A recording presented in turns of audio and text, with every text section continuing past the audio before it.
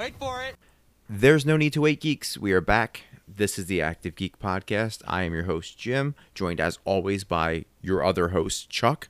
And we are back to our normal intro because it's not an Obi-Wan episode. And Chuck, I would like you to get your passport ready, whether it's a Lego passport or a real passport, because we're going to be traveling all around the continental United States, a little bit outside the continental United States, and then we're going to Russia because we're going to be in Hawkins, Indiana. We're going to be in California. We're going to be in Destination Unknown. We're going to be in Salt Lake City, Nome, Alaska, and Russia. We have a lot of places to cover because this is our Stranger Things Season 4, Part 1 review. Not to mention, I don't know if they take passports or what their COVID status is in the Upside Down, but we're going there too because we spent a lot of time there. We're going to break down all 7 episodes, which totaled out to be maybe 11 hours of content for 7 episodes. It was a very ambitious season. We're going to spoil it.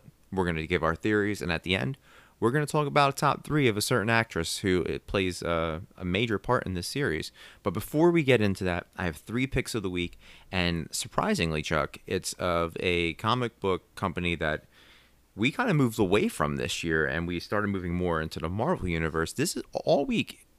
My picks are from DC. Wow. Yeah, I was surprised, significantly surprised when I was going through it because haven't suggested a DC comic in quite some time. So here are 3 of them. The first one is called Aquaman Andromeda. It's a Black Label comic, so it's about $7. Black Label stuff is usually more adult geared. It's been pretty good. The Black Label stuff as of, right now, it's been pretty good.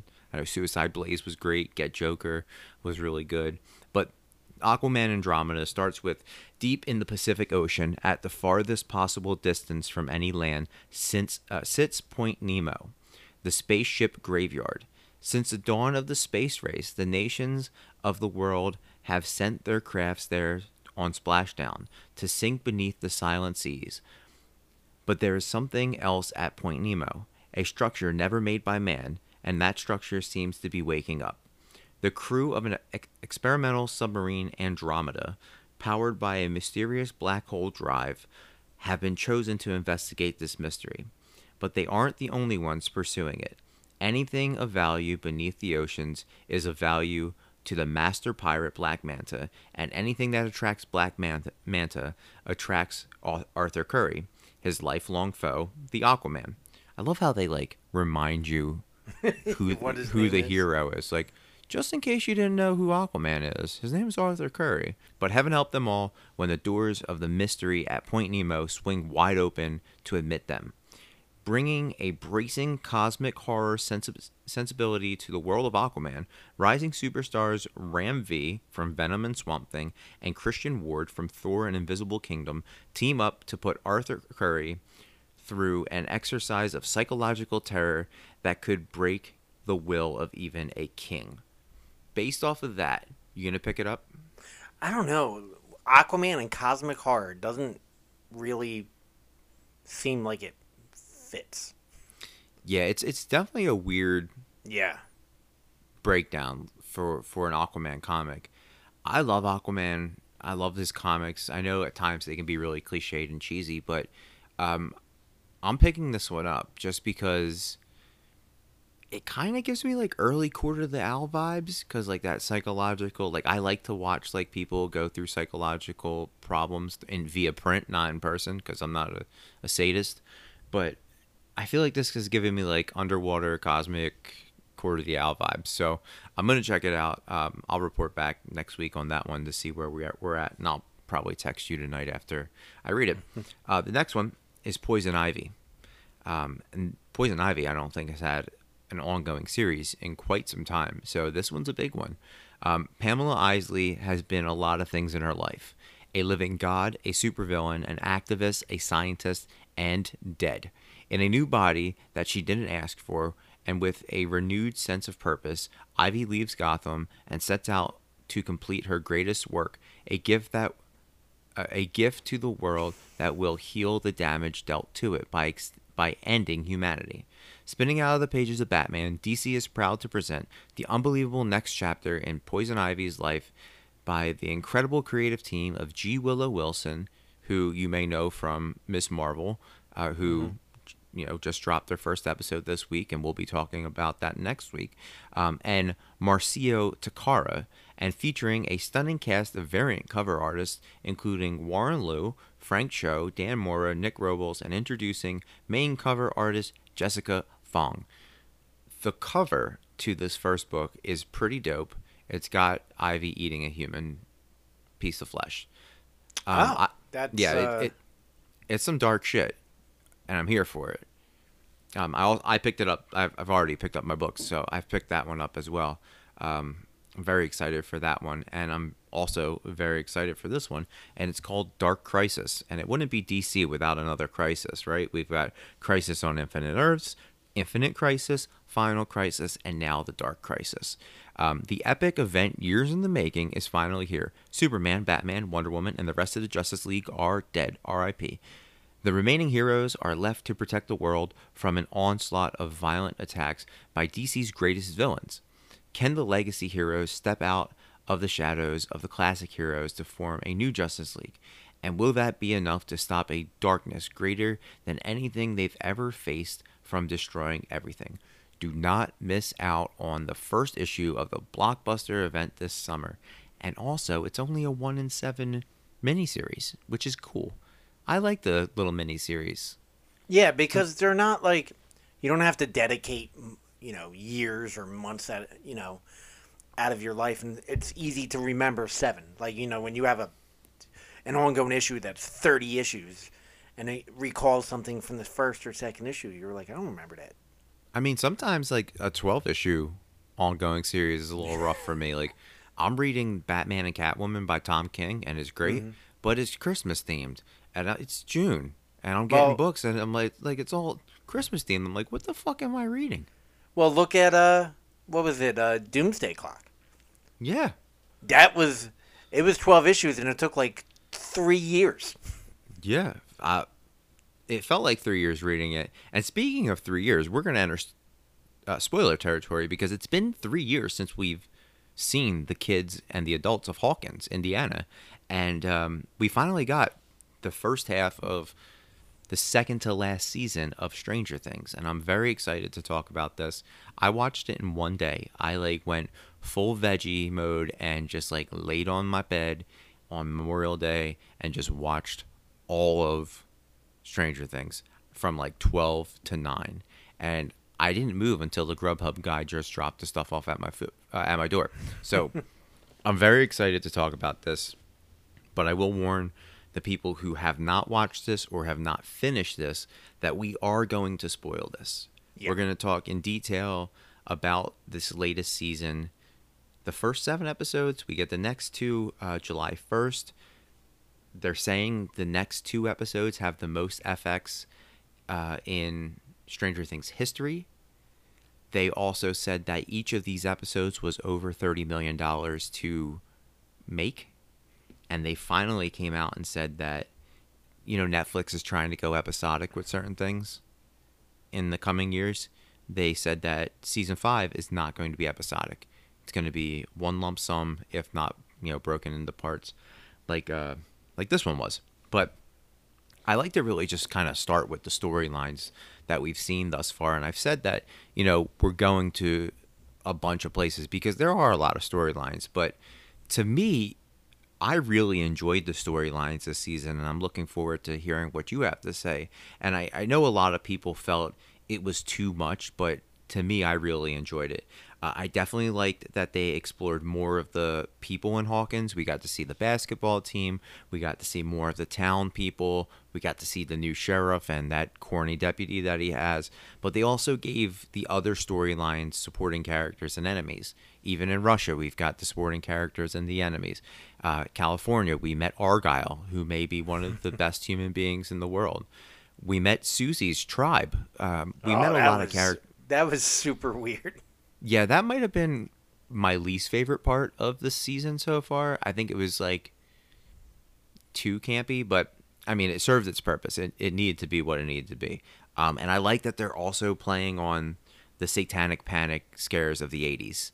You know, we had a lot of that going on in the 80s. Dungeons and Dragons is going to, you know, it's going to kill your kids, like the main premise of the show. But then there was like the Memphis 3, where everybody thought they were cults killing people. And then you went into the 90s and early 2000s with like Marilyn Manson is causing things and Eminem is bad for people and, you know, all this stuff. And I like that they really played off of that. But I also like that they're expanding the universe and spending more time in the Upside Down, because that was, to this point, the biggest mystery, the biggest, you know, what is this? We've seen like bits and pieces of it, dark, gloomy, looks like Hawkins, you know, Barb's got slugs in her mouth. Like, we've seen all that stuff, but we really haven't explored like the beasts that are in there, and like, are there beasts in there? Like, who's in control of it? Like, at first we thought it was the Mind Flayer. Now we've got this godlike character named Vecna, and his whole backstory I thought was very cool. Overall, I think there were like 27 storylines, and we'll talk about it. But what did you think of the storylines of this season so far? I really liked it. The one thing that, like, you know, this isn't Game of Thrones-esque, but like Game of Thrones had a lot of storylines, and in Game of Thrones, I was lost in a lot of stuff because it just seems like, yeah, there was a lot of storylines, but I couldn't keep up. To where this, there was a lot of storylines, and it was easy to put together and keep up. It wasn't jumbled. It wasn't all over the place. Like, I mean, literally, it was all over the place. But, like, it wasn't hard to keep track of what was going on. Yeah, and I think that the cool thing about this, and I hope you agree with it, is that they really gave every character that is important to the story enough screen time. Like, Jonathan was in it just enough, right? Argyle and that crew. Like, if you think about storylines, we have, like, the core Hawkins kids, right? Mm-hmm. We've got the football players or basketball players of Hawkins. I've never seen a town rally behind a basketball team more than Hoosiers in my life. It must be a Midwest thing. But you had those two storylines. Then you had the California kids storylines. You had the Alaska storyline. You had the Russia storyline. You had 11, Paul Reiser and Papa storyline. You had Victor Creel's storyline, which, if I'm not mistaken, Victor Creel is Absorbing Man in the Marvel world, right? It's already an existing character name? I think so. Or something similar. I know Creel is a comic book name. But you had like 6 or 7, and not to mention Vecna's storylines. So you had a ton of storylines, and with the wrong creative team, that could get convoluted so quickly. And with this one, you know, obviously it's the Duffer Brothers, but they bring in Sean Levy to work on some stuff and some other directors. And everybody played their part so well. And the writing was so good. And the storytelling was so good. The sets were great. Like, this was, like, I love Stranger Things. You know that. We've talked about it. You love Stranger Things. But this really raised the bar for Stranger Things being quite possibly the best thing to ever come from Netflix. I don't really think that's an argument. Like, I mean, for some people it is. what else is there? I know they put out some decent stuff, but The Witcher's great. October Faction. I mean, a lot of people love that. The Umbrella, the Umbrella Academy. This Hustle movie that came out today. You know, there's a lot of stuff on there. Yeah, but none of it is genre defying. This is this is really good. Like, it's this is great. You know, pop culture to the max. You know what I mean? Like, this is so submersed into like our current pop culture. Like, if you haven't watched Stranger Things, you know what it is. You know what I mean? Like, if you go to someone like, "Oh, The Witcher," and they're like, "What's that?" Yeah, I mean, they really just bring in everything of the 80s. This is a very nostalgic series that it hits us, our demographic, right? But it also potentially could hit our parents' demographic or like our older siblings' demographic. But also for the younger kids, like, it hits that demographic because the actors are more relatable. And I think that, like, the Duffer Brothers and Netflix really have something with that. And it's a shame that there's only, one and two episodes, one season and two episodes left. But it's been one hell of a ride. And this season, I was glued to it. I was like, I can break this down into a couple nights, but I had to finish it. And, like, going into it, I was like, we're going to get to the end of this 7-episode arc, and I'm not going to be satisfied because I'm not done with this story. And we have two Yeah. more episodes. Like, I knew it was coming. But, like, the way that they ended episode 7 was crazy. Like, it just gave you, like, yeah, that's a season finale right there. There were multiple points where it could be season finales. Mm-hmm. Like when Max is getting to the end of the portal between the Upside Down and the real world, that could have been the end of the season. There were so many different moments. And that was that like we were- episode like 4. Yeah, Dear Billy, which was the second highest rated episode, which might have been my favorite episode. I really like that. Not to mention, I love the Kate Bush song, and the fact that they revived it is one of those things that's been on like my gym mix for years. Like, I love it. I think it was like a MySpace song at one point. But in general, like, what storylines did you like the best? Like, what was your favorite one? Honestly, I think, being homegrown in Hawkins, Yeah. it just really showed like Dustin is a genius. Yeah. He's wearing his thinking cap. And I really love him. I love Steve. I think that whole storyline, how they were kind of like hunting down Vecna and trying to get a gate, I thought was pretty awesome. Like, all the other storylines were great, but like, to me, if I had to pinpoint one, like, right there, because it's, this season is the first time we left really Hawkins. Besides, 11 going to whatever city she was in season 2. But, like, it just felt a little more real with them being in Hawkins, kind of, not like Scooby-Doo-esque, but like going on a mystery hunt. Yeah. You know what I mean? And I think those kids worked well together. Eddie was great. Not at all what I expected when I first met him. Yeah, I didn't think I was going to like Eddie as much as I do. And tell me if I'm wrong, but he kind of looks like a cross between Robert Downey Jr. and Brendan Fraser in the 90s. I could see that. And he's a British dude. Yeah, he With, like, looks short blonde nothing. Looks nothing like his character. No. The only person who kind of looks like a celebrity is Maya Hawke, who is like, she resembles her parents perfectly. Yeah. There's moments when I'm like, oh, that's Ethan Hawke, and I'm like, oh, that's Uma Thurman. Like, she definitely, like, there's MVPs this season, but like her, Sadie Sink, who I was high on from her debut, and Brett Gelman were fantastic in this series. When they were into the mental hospital, and she kind of See? just went on a tangent. Remember, I talked about that last week, or this week, because who would have thought 2 episodes in a week? This was that Princess Leia on Frex Loader moment. Like, that's the point that I was referencing. But back to the storylines. I agree with you. I think the Hawkins storyline is the best, mainly because it's not just one storyline. Like, it fragmented into so many different storylines. You had the Nancy and Robin storyline. You have the Steve, Dustin, and Max storyline. You got the Lucas and the basketball kids. Then you've got the basketball kids solo storyline. You've got Eddie's storyline. You've got the older kids going into the Upside Down and the younger kids bringing Erica into the foy. Not to mention the entire town. So the Hawkins storyline is paramount. That's the best one. You don't change that. The California crew was the comic relief. That's like the rescue mission, like trying to get back. They need to get Elle. Like, I like that. There's some what could happen moments. I think there's some breadcrumbs being laid out for some people.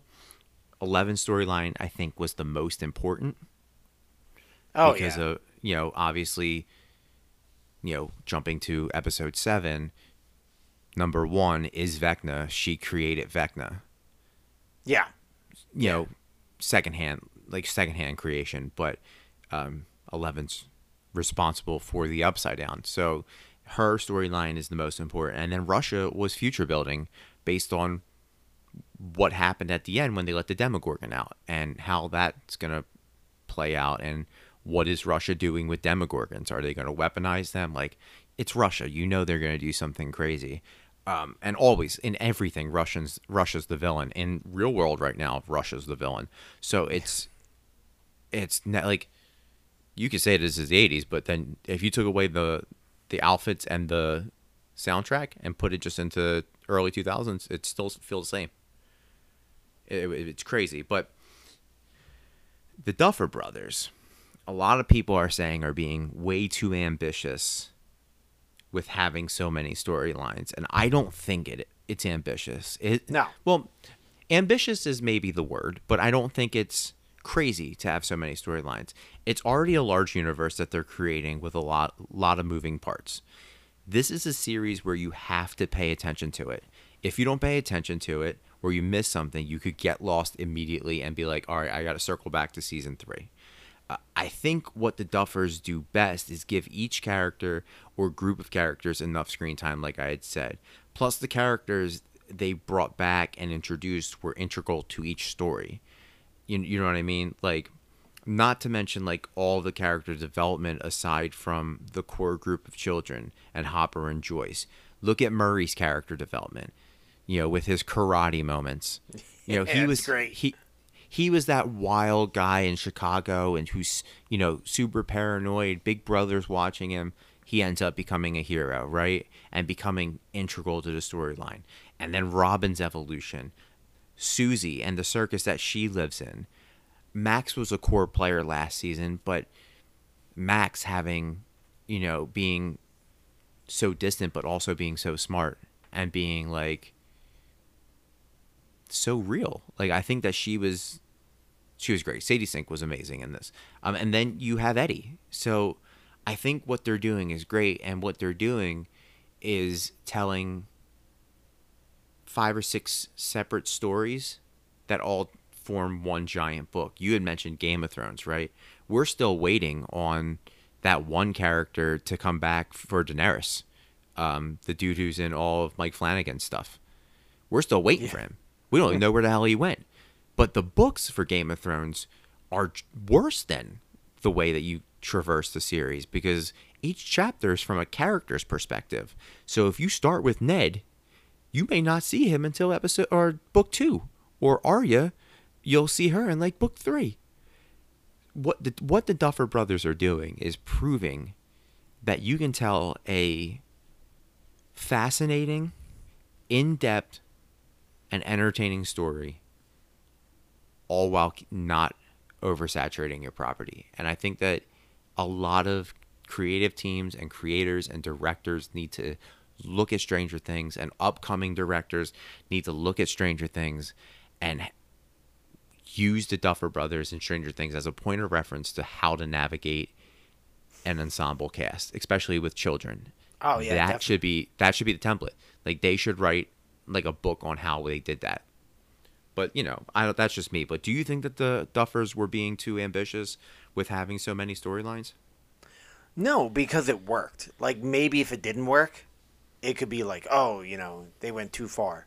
And like, ambitious doesn't mean it's bad. Ambitious just means, it was bold of them, definitely, to venture out as much as they did, because, like I said, in the first 3 seasons, they it was very centralized. And I think it was bold of them. And it was ambitious, but it worked. So we could sit here all you want and say, if it didn't work, like, oh, it was muddled and, this didn't make sense. But it did. So, bold and ambitious, yes. But in the end, they made it work. Which I don't think a lot of creative teams could do that today. No, not at all. I don't think many can. There's a couple parts that, like I said, like the Susie stuff was kind of odd, but integral to the storyline. That was like your comic relief. That reminded me of like the old 80s, like Cheaper by Yeah. the Dozens and like, Three Ninjas and like all the summer camp movies where all the kids are going wild, right? It kind of reminded me of like Adam's Family Values where like all the kids, like imagine that just being a camp. But It reminded me of what was it, House Arrest? That yeah, was oh my God. 90s. Yeah, But it definitely did. But the other part that kind of like, I know why it's in there, but it's kind of stupid, is that government official torturing the other guy. Like, just put him in the box with the heat lamps on to find where 11 is. I know why it's there, but I was like, we're spending way too much time with this. Yeah. Like, torture him once and then he cracks. Like, that's like, that would be where I would go. And like, even like when they order pizza and like the doorbell rings and then it turns into John Wick, I was like, what the hell is going on? Like, the Duffer Brothers are writing like fantasy, sci-fi, drama, horror, action. Like they're checking off all of the boxes for their Comedy. next project. They Oh do yeah, have some- comedy. Absolutely, Yeah. yeah. They're checking off. This is their resume. They're saying, you want to see what we got? We got one big project, then it's Stranger Things. But look at the layers of this onion that we have. The one thing I gotta say though, and we do say this with a lot of episodes or shows, there was no throwaway episodes. No, Like- not one. There was, like you said, maybe a couple throwaway scenes. They went a little extra, but like, I've never once in this season go, yeah, that was not needed. Like, Right. and Every episode is important.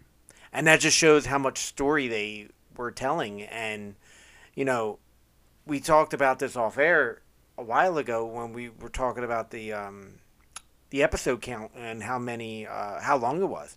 Like normally they're about 45 to 50 minutes, and these were averaging about an hour 15. Yeah. So, and the fact there was no throwaway episodes or really no throwaway time, like they told a lot of story. They really did. And at some point, I was like, what episode am I on? And I looked at it, and I'm like, I'm still on episode 2. I feel like I've been watching this all, for 7 hours. But I was glued to the screen. And I'm not saying, like, I was bored of it.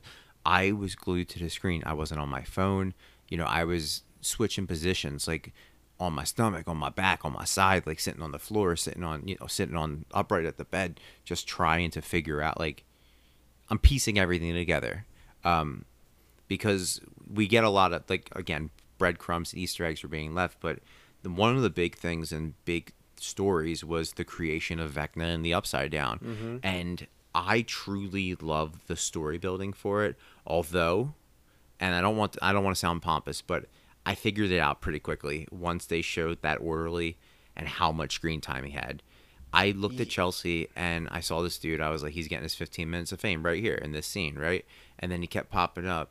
And then I'm like, all right, that's number 1. And she's like, no, you're wrong. And I'm like, no, that's number 1. And she's like, all right, we'll see. And then he said, the number 1 story is for another time. It has a tragic ending. And I was like, that's number 1.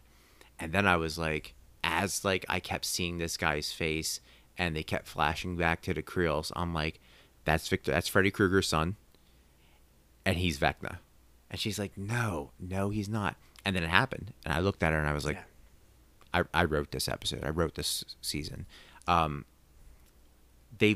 felt like they left a lot of breadcrumbs for that. And I followed them. If you follow breadcrumbs like I do, you wouldn't have been too surprised when that happens. But I also like that they spent time with the Krill family and explaining the thought of the demon possessing it when it is actually number 1 in his powers. Like, I thought that was really cool. What did you think of, like, the thoughts of, like, Vecna and the creation of the Upside Down and that whole storyline? I thought it was great. Like you, I called him as number 1. I didn't call him as Vecna. But not until, like, right before they showed him. Like, when they were fighting and then the Upside Down started to open, I was like, oh, he's Vecna. Yeah. His eyes started changing colors the more and more he interacted with 11. And they started turning blue. And, like, once they went from... And, like, maybe I was just hallucinating. It was a long day.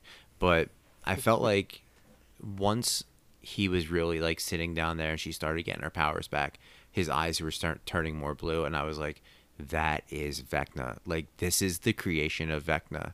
Like, we're talking, and Chelsea was like, you know, how could it be the creation of Vecna when he's that young, but Vecna looks that old, and Eleven's this young, and Vecna started in '59. And I was like, this is a flashback to the early to mid '70s or late '70s, and he would have been that if that's Victor Krill's kid, he would have been that old if he was hospitalized for that long. So it made Yeah. total sense.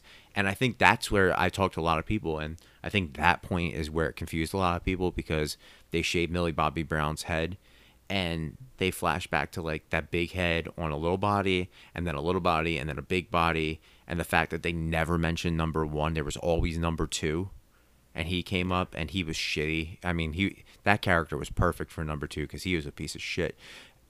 I I thought that whole storyline was fantastic, and then the fact that she shoves him through the portal and like the upside down opens, beautiful. It was a chef's kiss. Yeah, it was great. Like as soon as he popped up, like I've seen him around. He's been around. He was in a show I watched about King Arthur. I know he was in the Twilight movies. Um, Yeah, so he was like one of the Volturi.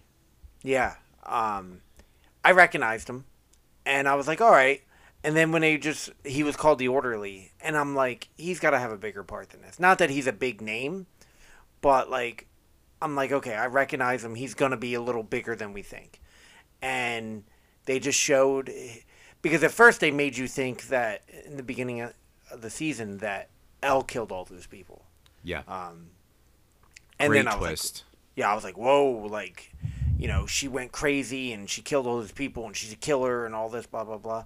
And then, like, even when Paul Reiser and Matthew Modine's character, they were like, she needs to see it. She needs, and I'm like, okay, like, even then they were saying, to me, it was like, okay, she killed the people. She needs to realize what she did. Yeah, And I'm like, whoa. And then, like, the end when he just went off and killed when everybody. start snapping And kids' necks. I was like, oh, the one thing, and I talked to you this off air, that I don't know if it was retconned or what, but like in season 2, when she found her quote unquote sister, she wasn't there. yeah, yeah, and it's kind of what I was telling you about, talking about it with you as well. You know how many kids probably came and went throughout that time. You know what I mean? So I guess And they just had multiple numbers. yeah, like you got 13 rooms, you only keep 13 kids, and Yeah. everybody else comes up, but they never repeat number 1 or 11 because obviously they were the only two that were left. Yeah, so I was like, I thought that was a little weird. But, because after season 2, they never talked about it again. No, never. And I mean, that what was that, Chicago, right, or L.A.? Well, no, we know it wasn't L.A. because I think it was 11 Chicago. 11 was struggling in L.A. and smashed that little chick with the Oh, I was with so that happy. sassy attitude. Yeah, I mean, kids are terrible. You know that. I don't want to say it, but that girl deserved to get smashed in the face with a skate. Well, and that's the thing, like Millie Bobby Brown was saying, was like, someone asked her, like, did you have any input? And she's like, yeah. She goes, I wanted to show the side of bullying. And, it's not right. And I wanted to show that Elle, what she went through. And, she got picked on. And, she's this girl who really kind of just started her life 4 years ago. Yeah. And she's still learning, and she's still, she's learning to be a human, really. And then Yeah, and thrust her into the world of, Valley Girl, California. Yep. I love that the kids like Will and Mike were calling her Elle, and not one other person picked up that they were calling her something other than Jane. Like Yeah. Elle isn't a nickname for Jane, but I mean that's just like me, little nitpicking. Did you have a favorite part of this? Like, what was your favorite part? I Tough one. I Right? loved 'Cause it. There was so much. I loved it all. I get just Dustin. being a genius. Like him finding, like it just each season shows how smart he is, but this one really ramped it up when he like found the gate and Yeah, he and the realized, light bright. yeah, like that. But like when he realized that the gate, like each killing that Vecna did Was a opened the portal. gate, Yeah. and he like when they went to that kissing rock or whatever it was called, and him and Steve are arguing. He goes, "I know I'm right," and that's when he realized, like, no, the electromagnetic field is pulling something. Like, there's something around, Yeah. and just him. Like, I love Dustin. I always have, um, but just really his. And I wouldn't say growth because he kind of just showed since the beginning how smart he is, but he's just going into overdrive. And like Yeah, you I said mean, with the light bright. yeah, he flexes his brain and his comedy chops every episode, and every time he's on screen. He was the first person cast in the series, Yeah. Gaten Mazzarato. Shout out to him, from New Jersey, which is fantastic, right down the street from us. Um, I had a few favorite parts. I really liked the Demogorgon fight pit scenes, just for the thought of the ramifications. I liked the whole Russia stuff. I find it a little impossible that they could crash a plane in Siberia and walk to a prison, but no, walk to stash house. But it's Stranger Things, so there's an alternate dimension where Dungeons and Dragons villains are the villains of the show. So I get it. The Murray fight scene was absolutely hilarious, and his whole speech through everything. My hands are knives, my legs are like thunder, or whatever. I thought that was really cool. I think my favorite part was when Vecna has Max, and the team found a way to save her through music. Yeah. And they went back to the house, and they were like, what song was playing? There was a song playing. Victor Creel was singing a song, and it happened to be Kate Bush, Running Up a Hill, Deal with God. And I'm very happy with that. And again, I'm going to say it. Max, Sadie Sink, MVP of the season. She was the best character of the season, in my opinion. Everybody else was great. Not, Joe Keery crushed it as Steve. Nancy's great. Everybody was great. Argyle is my spirit animal. But I think Max was amazing. Like, every scene that she was in, she absolutely delivered. And her acting was on point. Like, whether she is just growing as an actress on her own or taking acting classes, she was on point. The Robin speech that I sort of referenced in the Obi-Wan episode was also really good. So much. There was so much that was really good. Did anything catch you by surprise? I mean, I guess the Vecna stuff, Of course. I mean, I think that caught everybody by surprise. but nothing. I'm surprised that I liked Eddie as much as I did. You actually felt bad for him Yeah. in the end, because when he first came up, I'm like, oh, I'm gonna hate this guy. Like, he's this metalhead, and like, I'm not gonna, you know, I'm just not gonna like him. And I wouldn't say he's one of my favorite characters, but he became very likable at the end. Yeah, for sure. He was great. I think the only thing that caught me by surprise was who was left in the Upside Down at the end. I felt that they were setting it up for Steve being left, but when Nancy was taken, I was kind of surprised. But honestly, I forgot about Barb. You know what I mean? Like, everybody's got their demons, so to speak, right? And their whole points. And I forgot that Nancy had a demon with Barb. So I thought that was a little surprising. I really liked the possession of the kids and the way like Vecna killed them. I thought that was cool. There's a theory online, and I noticed it while I was watching the show, that the guidance counselor's necklace has a clock on it, and people are thinking she might be a conduit because she was the one who was seeing all of these kids who were being killed. I think that's reaching a little bit, but it's also a pretty cool little theory. But the only thing I think that kind of stuck out was Nancy being left there, because this is really setting it up for what I think could be a potentially sad last two episodes or last season. So let's kind of future build here for a second. I've got some stuff, and I want to hear where you're at with the last two and what we're expecting. I know you haven't seen the second part of the trailer, so this may be a little bit of spoilers, but I want to know what the Russians are doing with the Demogorgons and if they're either growing them or weaponizing them. They clearly have one super strong, aggressive one. And in the trailers, you see that there's some more. I have a feeling, and this may be stretching, and I've talked to people about this, and they're like, "You're absolutely wrong," but I have a feeling that one, if not two, people are going to die from the core group of the Hawkins people. Oh, I agree with that, and we talked about it off air. Like, Yeah. So well, this is one, how. Go ahead. one, Sean Levy came out and said that the last two episodes is an emotional ride and will punch you in the heart. Yeah.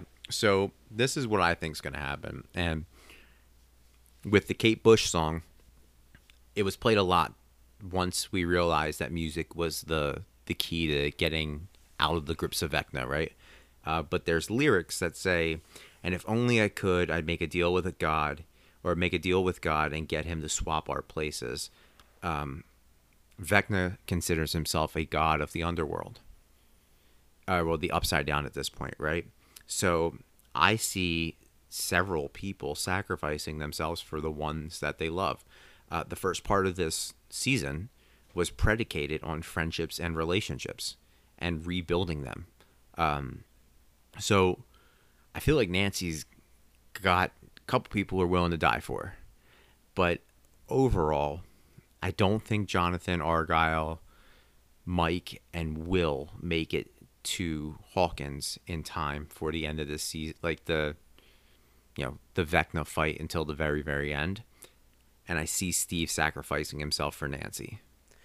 I see that. I don't want it to happen because I love Steve. But I definitely can see that happening. Yeah, another one is, and this one could be vice versa, Lucas for Max or Max for Lucas. Max has already said her life is shitty, it can't get worse. I could see her sacrificing herself for Lucas because he, was on the up and up. But I can also see Lucas saying, like, listen, I was here for you. Like, Caleb was great in this. He was emotional. He wanted Max back. Like, their dialogue together was great. I could see him really sacrificing himself for Max. He said to her, he's like, "You matter." Yeah. He was like, he's like, "I'm there for you.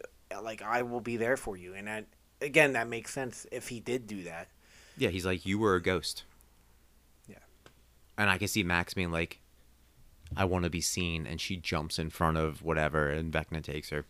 And then finally, this could be, this is maybe reaching, but I can see Will doing it for Mike. I think Will is in love with Mike, and I think that artwork has something to do with it. I know, like, everybody in the whole show, even the Duffers, forgot that when Mike arrived to California, it was Will's birthday. They never even mentioned it. I thought that was weird. But I could see Will sacrificing himself for Mike. Yeah, I mean, out of everyone, I would be least upset about Will. Yeah, I mean, at this point, Will is kind of just a tag-along character, unfortunately, because I think Noah Schnapp is really great. But I think at this point, it's really tough for him to have any more of a compelling storyline other than the kid who was possessed, the first kid to be possessed in Hawkins. Not even the first kid, because it was Victor Creel's kid. So he's just the first one in the 80s to be possessed. But I could see it being Will sacrificing himself for Mike, or Mike doing it for 11 to prove his love to her. What are you expecting in the last two episodes, if anything other than what I said? I mean, like you said, I expect people to die. Maybe not at least one. But by the end of the series, I see 2 or 3 dying. Yeah, I see 11 dying, and I see Hopper dying. I think 11's inevitable. Yeah. I feel like she has Even to die though, for the Upside Down to die. yeah, because she virtually created it, and uh, Yeah, maybe the she's the one, god you need to make a deal with. yeah, maybe the one way to shut it down is for her to go there permanently. Yeah, go there permanently and shut it down from the inside. Yeah, I think it's inevitable because they know, like, season 5's done. Yeah. So I don't think she's dying this season in the last two parts, but I definitely see her dying at the end of 5.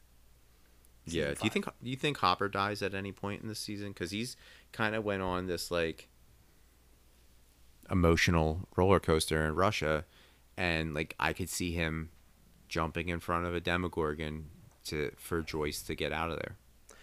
I could see him dying, and maybe that's one of the reasons why Elle does sacrifice herself because Yeah. she loves him, and in the beginning of the season, like, that was her hero. It's her dad. Yeah. She made a model of him. So I could see him dying. Oh, there's so much sadness to come, and I don't want to see any more sadness. But the last two episodes are like what, over 2 hours long. Yeah, I think one's like an hour and 38 or 45 minutes. The other one's like 2.5 hours, which is wild. I know Sean Levy came out and was like, they're longer than the last 3 movies that I made, which is phenomenal. And brings me to our closing points. And that goes to the directors and the creators. Last week, this week, whenever you listen to it in our Obi-Wan episode, I suggested the Duffers take over Something is Killing the Children. I also said that Sean Levy could do it. I prefer him to do it because I don't want the Duffers to be pegged as a one-trick pony. There's 2 things that I'd like to see, 3 things that I'd like to see the Duffers take over besides the entire DC universe instead of Todd Phillips. The first one being Ghost Rider. Mm-hmm. I think they would crush it with Ghost Rider or the Midnight Suns. The second one is a property that DC is growing very frustrated with the person in charge, and that is Justice League Dark. I would love to see what they could do with that. And the third one is something that you mentioned, Scooby-Doo. Yeah. I'd like to see them do like a more, not adult version, but like a grittier version of Scooby-Doo, not campy. I'd like to see what they could do. Not the one that came out a few years ago where, like, he, what was his name? Shaggy was all tattooed up. No, oh well, that's the Apocalypse. If they're doing that straight out of DC Comics, then yeah, I'm here for it. That comic was fire. But I'm talking like just like a series of Scooby-Doo episodes, Monster of the Week, and just letting the Duffers do their thing. I think they would absolutely crush it and be able to revitalize Scooby-Doo. But I'm curious to see where their future is for sure. It's got, you would think Marvel and DC and Sony are probably recruiting them for something, like behind the doors. Like, listen, when this is done, like, you're riding with us. Or Star Wars, like, see what they could do with a Star Wars series. They need a big property, like a big IP. Stranger Things is a huge IP now, but it wasn't a big IP when it came out in 2016. They need to work on a huge franchise, I think, but not to prove their worth, but to, get a little more clout amongst people. But that's it, man. Overall, we got one more segment. Winona Ryder's top 3. Yeah. I think we might have the same 3, but I'm curious to see. We might have the same 3. So you went first last week. I'll go first this week. My number 3 is Girl Interrupted. Mm-hmm. Because 1, that movie's fantastic. 2, that's the field that I've spent the last 20 years studying. And I think it's a very good interpretation of the mental health facilities. Second one is Edward Scissorhands. And the first one is Beetlejuice. Exact. I knew it. They're classics. I looked at, David Harbour's and I was like, yikes.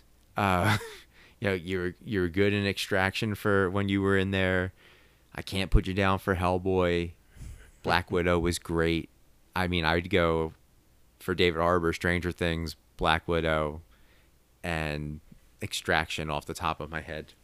Yeah, I mean, he was in what Suicide Squad for a cup of coffee. Yeah, I don't want that. Um, yeah, I mean, if you go Millie Bobby Brown, you can go your favorite Godzilla vs King Kong. No, I'd go Enola Holmes. Yeah, she was great in that, and that's getting a sequel. So Yeah, I mean, they're working on it right now. I think it's done. I think it's coming out soon. Cool.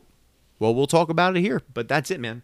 We're going to get out of here next week. Very important episode because we are going to share our thoughts on the first episode of Miss Marvel. Mm-hmm. And we're going to break down Jurassic Park Dominion. You have your tickets, or Jurassic World Dominion. You have your tickets. I have my tickets. I can't wait to see this. I can't wait to see the end of a franchise that raised me. I hope for more pterodactyls. God, I hope for more pterodactyls. And, you know, if you've seen the trailer and you know anything that I've talked about before about my love for dinosaurs, I love that they're including feathers on the new species because it's so scientific. It's almost scientifically accurate. So I'm here for it. But that's it. You can follow us on social media. You can follow the network, follow all the shows, follow Chuck. At some point, I'm going to be releasing a gym class episode. I know I keep teasing it, but it's coming. Yeah, watch Miss Marvel on Disney Plus. Go see Jurassic World Dominion. Get pumped for Stranger Things. Share your theories with us on social media because we really want to hear it. Or text us if you're our friends and you're listening. But that's it. We'll be back next week. Unless the Vecna curses us. But that's it for the Active Geek Podcast. I am Jim. I am Chuck. And we are out.